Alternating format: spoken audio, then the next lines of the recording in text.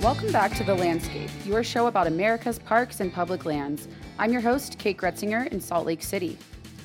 And I'm Aaron Weiss at the Center for Western Priorities in Denver. On the show today, we are talking to filmmaker John DeGraff about his new documentary chronicling the life of former Interior Secretary and legendary conservationist Stewart Udall.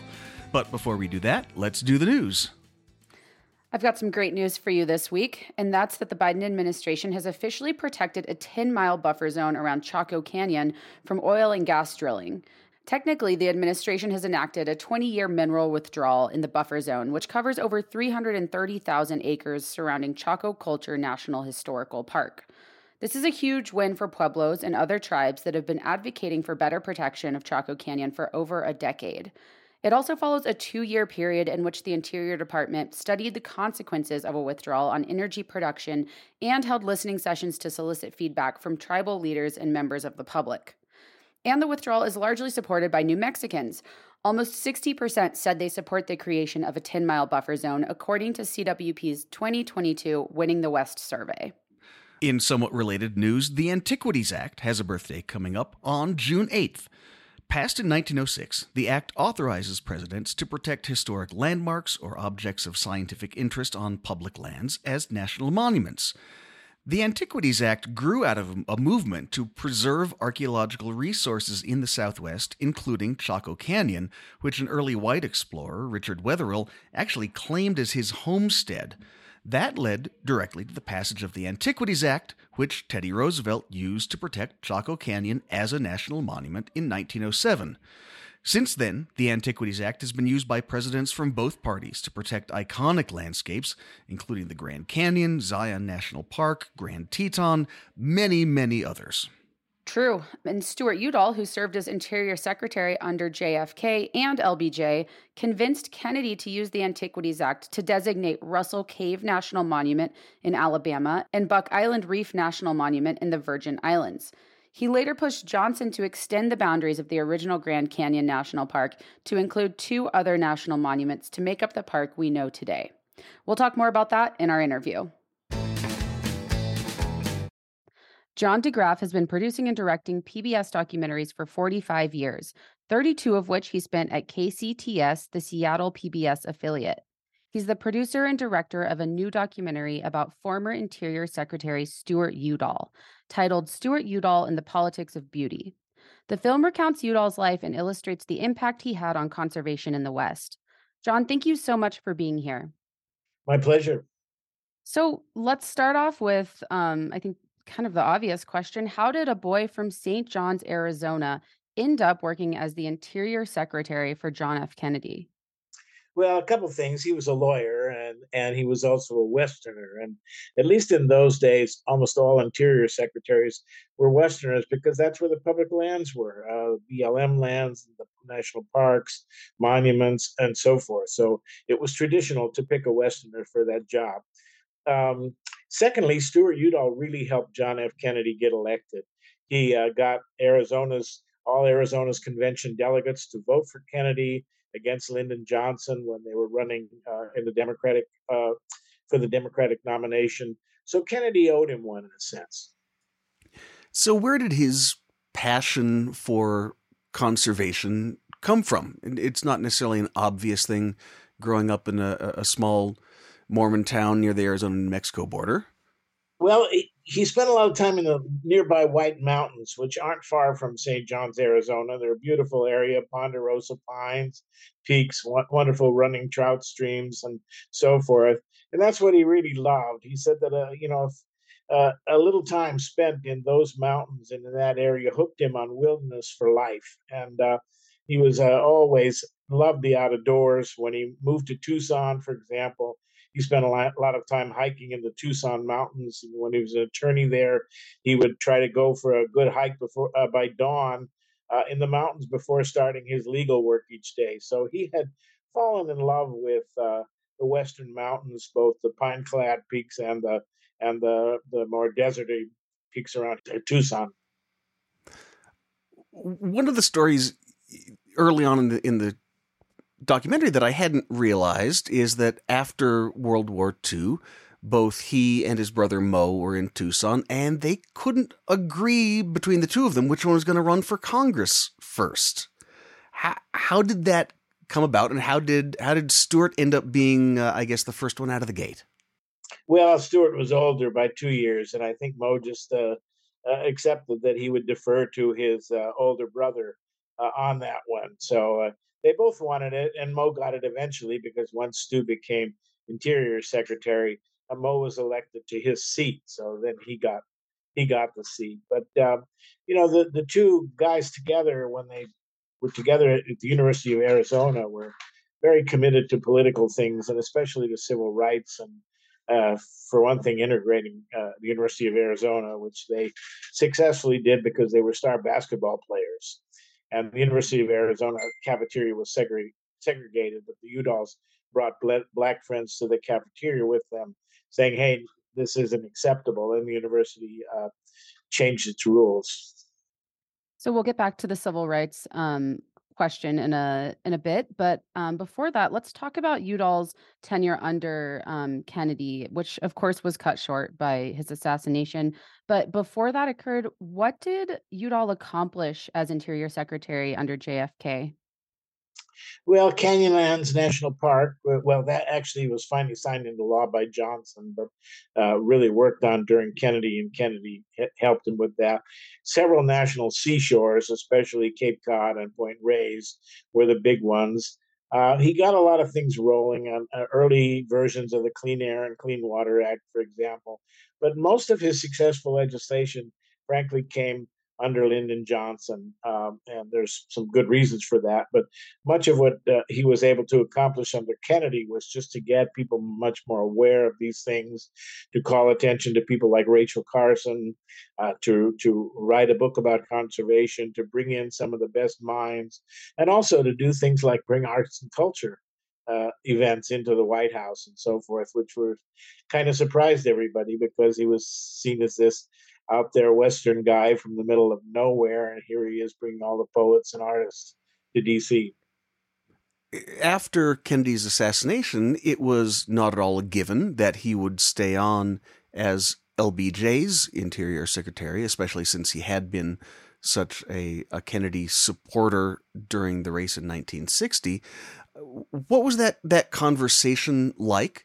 And as it turned out, what was their working relationship like over the next 6 years? Well, initially, right after Kennedy's death, Johnson kept all the cabinet on. But then, after he was reelected in '64, he had to make a decision about who he was to keep on. And so he talked to Udall and he kind of teased him a bit about having been a Kennedy man and said, what do you say about this? And Udall said that he believed Johnson would be a good president. He really supported him, and Johnson said, "Well, stay on there. I want you." Johnson approved of Udall's activities, of his interest in public lands and all those things. Johnson had a particular personal interest in nature. He grew up on a ranch in Texas. He was very connected to the natural world, as was his wife, Lady Bird, who was a big supporter of Udall. Excuse me. And so together that led to Johnson keeping him on. And they had, generally speaking, until the very end, a wonderful working relationship of getting things done because Stewart cultivated Ladybird, and they went on a trip together around the West. He then persuaded Ladybird that she should make a name for herself as a conservationist through a beautification campaign, which she did, which was very well known and famous. And so Johnson Johnson liked what Udall was doing, and I don't want to go into what caused the rift between them at the very end, but up until that time, up until really the end of 1968, they were on the same page and really working together. So I want to stop here before we go ahead and just mention some of the legislation and conservation actions that occurred under Johnson that were really championed by Stewart Udall. They include the creation of redwoods, North Cascades, and Canyonlands national parks, as well as the National Scenic Trail System and the Wild and Scenic Rivers systems. And then Udall also championed the Wilderness Act, the creation of the Land and Water Conservation Fund, and the Endangered Species Act, all of which were signed into law by LBJ. So you mentioned how he got to Lady Bird and sort of convinced her to become a conservationist and how that helped, but talk about the politics at the time. Why was he so successful, moving Congress to take up this conservation agenda? Well, Kennedy's death, horrible as it was, had a positive effect in terms of unifying the country, of making people say, we can't be so polarized. We can't have this hostility. We have to work together for the common good. And the common good in those days, in many ways, did mean conservation and parks and things because the population was growing rapidly. Um, the cities were exploding. The automobile made it possible to get to places that people had trouble getting to before. There was growing affluence, so people could get to these places. And so there was a great public sentiment in favor of creating these various parks and wilderness areas and so forth. Now, there was also opposition from vested interests, but with Johnson's support and Lady Bird's support, and the support of much of Congress, Udall was able to get these things through. He had opposition from Southern Democrats, particularly, who really didn't like his support for civil rights, for example. But he also had great support from many Northern liberal Republicans in those days. In fact, his strongest supporter in Congress was a man named John Saylor, representative from Pennsylvania, who was really about preserving nature and parks and wilderness, and would often clash with Wayne Aspinall, a congressman from Colorado, who was a Democrat but very resource oriented, and he Aspinall was opposed to the Wilderness Act, various kinds of things. Although in the end, Aspinall came around, and the spirit of goodwill prevailed. Um, you also I think that this is a subtle theme in your film, but it's in the title, The Politics of Beauty. What does that term mean, and how did that play into, sort of the Johnson support for Udall's agenda? Well, I think Johnson, Udall, Lady Bird in particular were very motivated by natural beauty. They were very attracted to it. It meant a lot to them, the spiritual values of it, the health values of it, and all of those kinds of things. And so Udall believed that focusing on beauty and on the world of nature would be something that could bring people together. And I think he was right about that. And I think that's still very true. Udall had a complex sense of beauty. It was not just pretty things. It was you know preserving wild nature. It was the arts. It was gracefulness of living and conversation and manners and so forth. It was compassion and care for others. It was urban architecture and how we build our cities. All of that was part of Udall's sense of beauty, and it kind of corresponds with the Navajo term "hojo," which it's also used. They also say "walking in beauty," and that whole idea is the same. That we want a world of grace around us. That's lovely. That's caring. That's kind.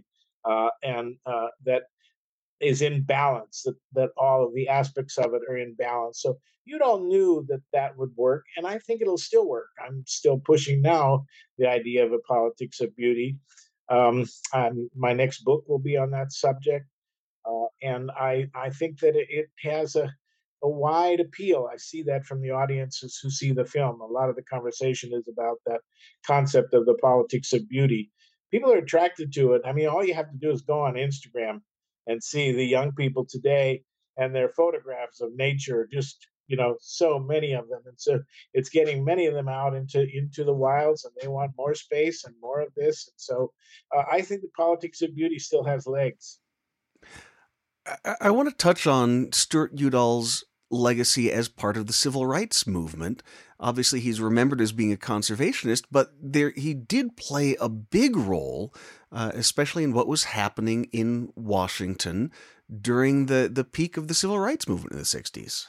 Well, right. And when Udall came in as Interior Secretary, he noticed a couple things. He noticed, number one, that he was a big sports fan. He was an athlete. He was a star basketball player at the University of Arizona. So was his brother Mo, who also played some professional basketball. So they were athletes, and they loved sports. Stewart loved going to the baseball games and the football games. And he immediately noticed that the Washington then Redskins were the only segregated team in the National Football League. Their owner refused to hire black players because they considered themselves the South's team.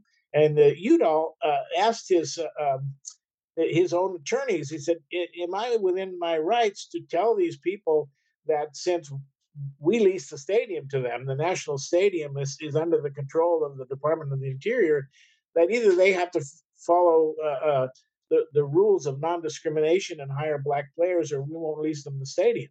The attorney said, "I don't know how the courts will rule on that, but I think you're in your rights to do it." So that's what Udall did. He called the owner of the Redskins and he said, "Hire black players so you don't play in the stadium." And it took a year. Udall gave them a year, but then they integrated. And when they did, the Redskins went from being the worst team in the NFL to one of the better teams in the NFL. And it was suggested by the Washington Post that Udall might well be named NFL Coach of the Year because no one had done more to improve the team's chances. Udall also found that the National Park Service was segregated, that the only black rangers were in the Virgin Islands, which is essentially a black part of the United States.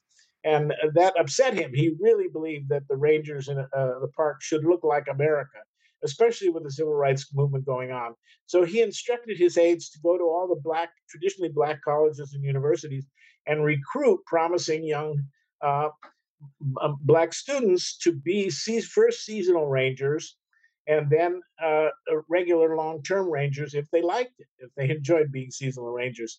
One of those was Bob Stanton, who's in our film. He was one of the first, and he went to Grand Teton National Park. He later became the first and actually only African American director of the National Park Service, and he credits Udall with getting him into the Park Service in the first place. So the other thing is that Udall was a great supporter of Martin Luther King.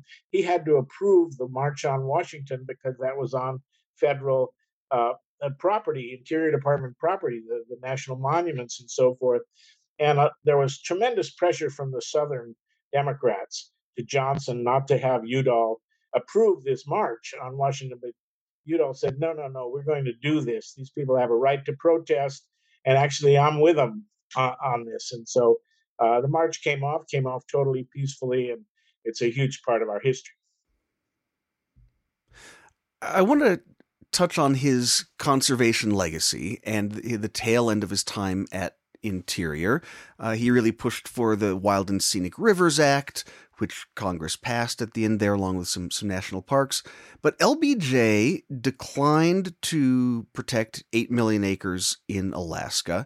So in that sense, was it Jimmy Carter that completed Stewart Udall's legacy, or was it even Richard Nixon, who, of course, was the one who actually signed the Endangered Species Act, the Clean Water Act, the Clean Air Act? How much did Stewart Udall lay the groundwork for those legislative achievements after he'd left Interior? Well, he did lay the groundwork for them. For instance, Udall was able to get an endangered species list passed through Congress, but the act itself came under Nixon, but it had all been developed as a project by Stewart Udall. The Clean Air and Water Acts passed under Nixon were stronger versions of the ones that Udall had proposed and gotten through under Kennedy. So Nixon carried this out with the impetus of Earth Day, the 20 million people protesting on Earth Day for action on the environment, certainly influenced Nixon to sign these bills, influenced Congress to get these bills that Udall had been pushing for a long time through. So Nixon did finish a lot of the work, and Jimmy Carter, certainly on Alaska and places like that, really finished the work. Udall wanted this land in Alaska, and the reason he didn't get it was the one big fight he had with Lyndon, and that was that Udall named the national stadium, the new national stadium, Robert F. Kennedy Stadium, after Bobby Kennedy. Wow. And Johnson did not like that. Johnson, of course, didn't say anything bad about Robert Kennedy, but after he died, but he didn't like Robert Kennedy. He never did. They never got along with each other, and Johnson did not like it when Stewart Udall named the stadium after RFK. And in return, Johnson really cut very, very small the lands that Udall wanted protected after that point. Wow. But he did support the Wild and Scenic Rivers and the National Trails Acts. Your documentary mentions that before Stewart Udall took the helm at the Interior Department was really focused on leasing lands for extraction and mining and drilling and grazing, of course. Do you think that Stewart Udall changed the ethos of the Interior Department or changed the way that future presidents and secretaries viewed their role as the head of Interior? Well, it always kind of goes up and down depending on who's president and who's Secretary of the Interior. But overall, yes, I think Udall made a very significant change, changing the Department of the Interior from being essentially a development agency, as more recent Interior Secretary Bruce Babbitt puts it in the film, to one that was based on conservation and protection of our lands and our rivers and our spaces, and brought that ethic in, which was kind of a new thing. It was all about the money before and about the development, and Udall initially was also about much of that development, particularly when it came to dams.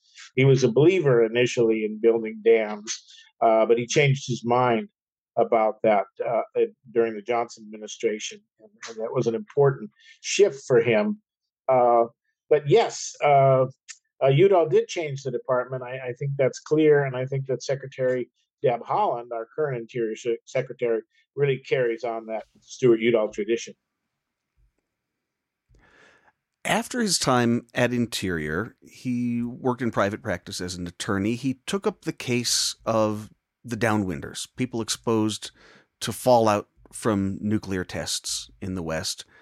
And he spent a decade basically losing over and over and over again in the courts. It sounds like that was maybe a transformative experience for him somewhere, at the very least discouraging. How did that time immediately after his stint in DOI change his outlook as a conservationist and on the country? Well, I think you're absolutely right. Stewart did spend 10 years fighting not only for the downwinders who were sprinkled with fallout from atmospheric nuclear tests, but also fighting for the uranium miners, many of them Navajos, but other Pueblo tribes, Native Americans, and others who were digging the uranium to make the bombs that were being tested. They also got cancer. So these two groups of people had huge cancer clusters, the downwinders and the uranium miners. And Udall felt that this was incredible injustice, and he took up their case. He had already begun to be convinced that our the arms race, of course, was a terrible thing. He tried to help stop it by going to the Soviet Union in 1962 with Robert Frost to talk with Khrushchev about ending the arms race. And the next year, they did stop the atmospheric testing, which was a positive result of that. But Stewart just felt that this was a terrible result of war, and he'd become very much an anti-war person in many ways. And he did lose. He won in many cases in the local courts, but then the higher courts always overruled him in the name of national security. So he had done 10 years and gotten nothing out of it. At that point, he said, I can't keep doing it. I need to go somewhere else. He went to Congress, and he was able to convince Congress to provide compensation for the downwinders and the miners. And he himself got a little pay out of that. It probably amounted to minimum wage when you add it all up.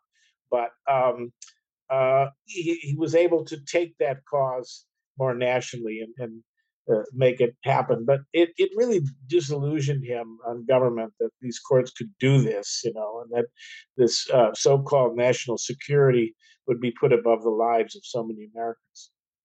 So you mentioned earlier that you think the politics of beauty is still very much alive today and that you or are working on a book around that topic.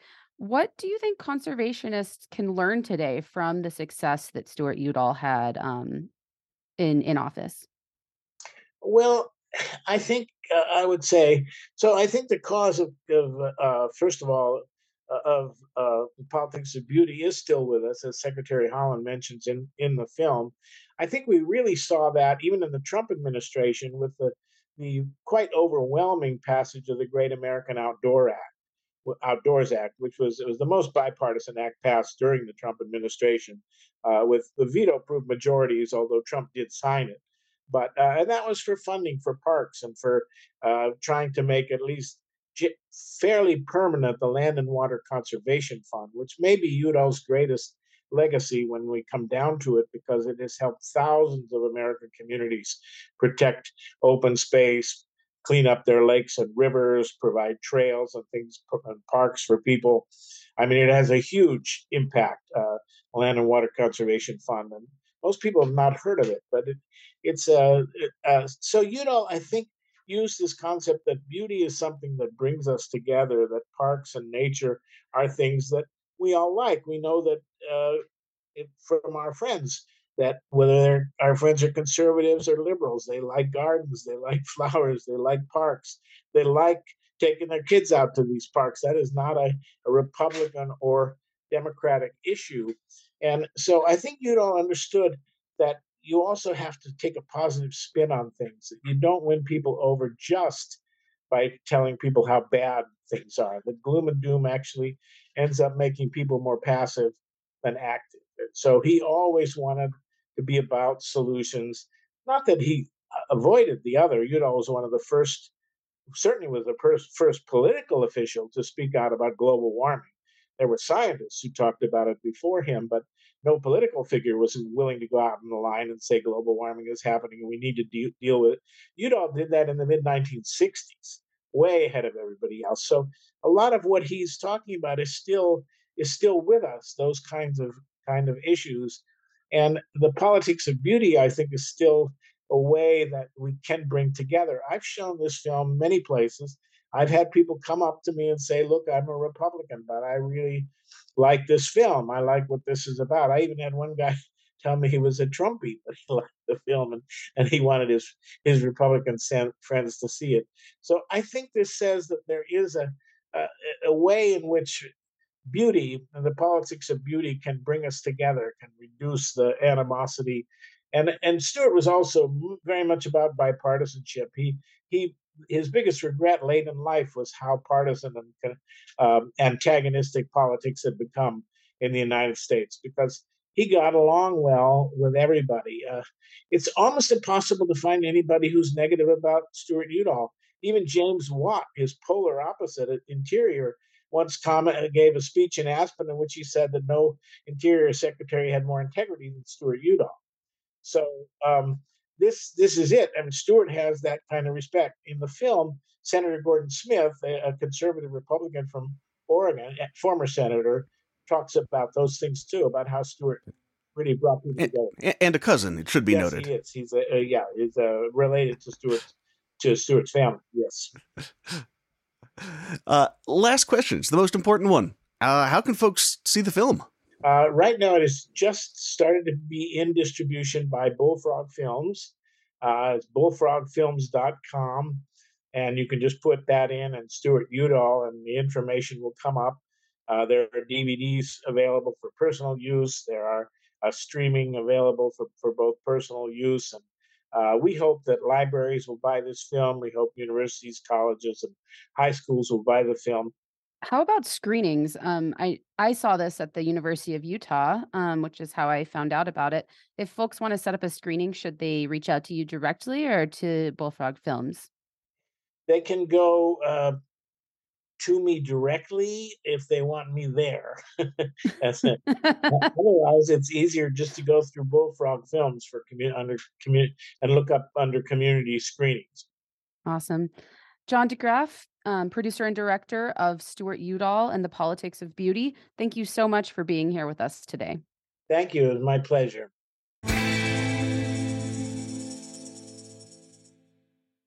Well, we started off with great news from Chaco Canyon, but here's a bit more. The Interior Department recently announced it's going to invest $161 million into Western landscape restoration. These investments are aimed at improving the health of 21 landscapes throughout the West to better provide clean water, habitat for fish and wildlife, opportunities for recreation, and more resilience to wildfire and drought. There are project areas in every western state, including Alaska. The Bureau of Land Management has put together a great story map where you can learn more about each project, and we will link to that in the show notes.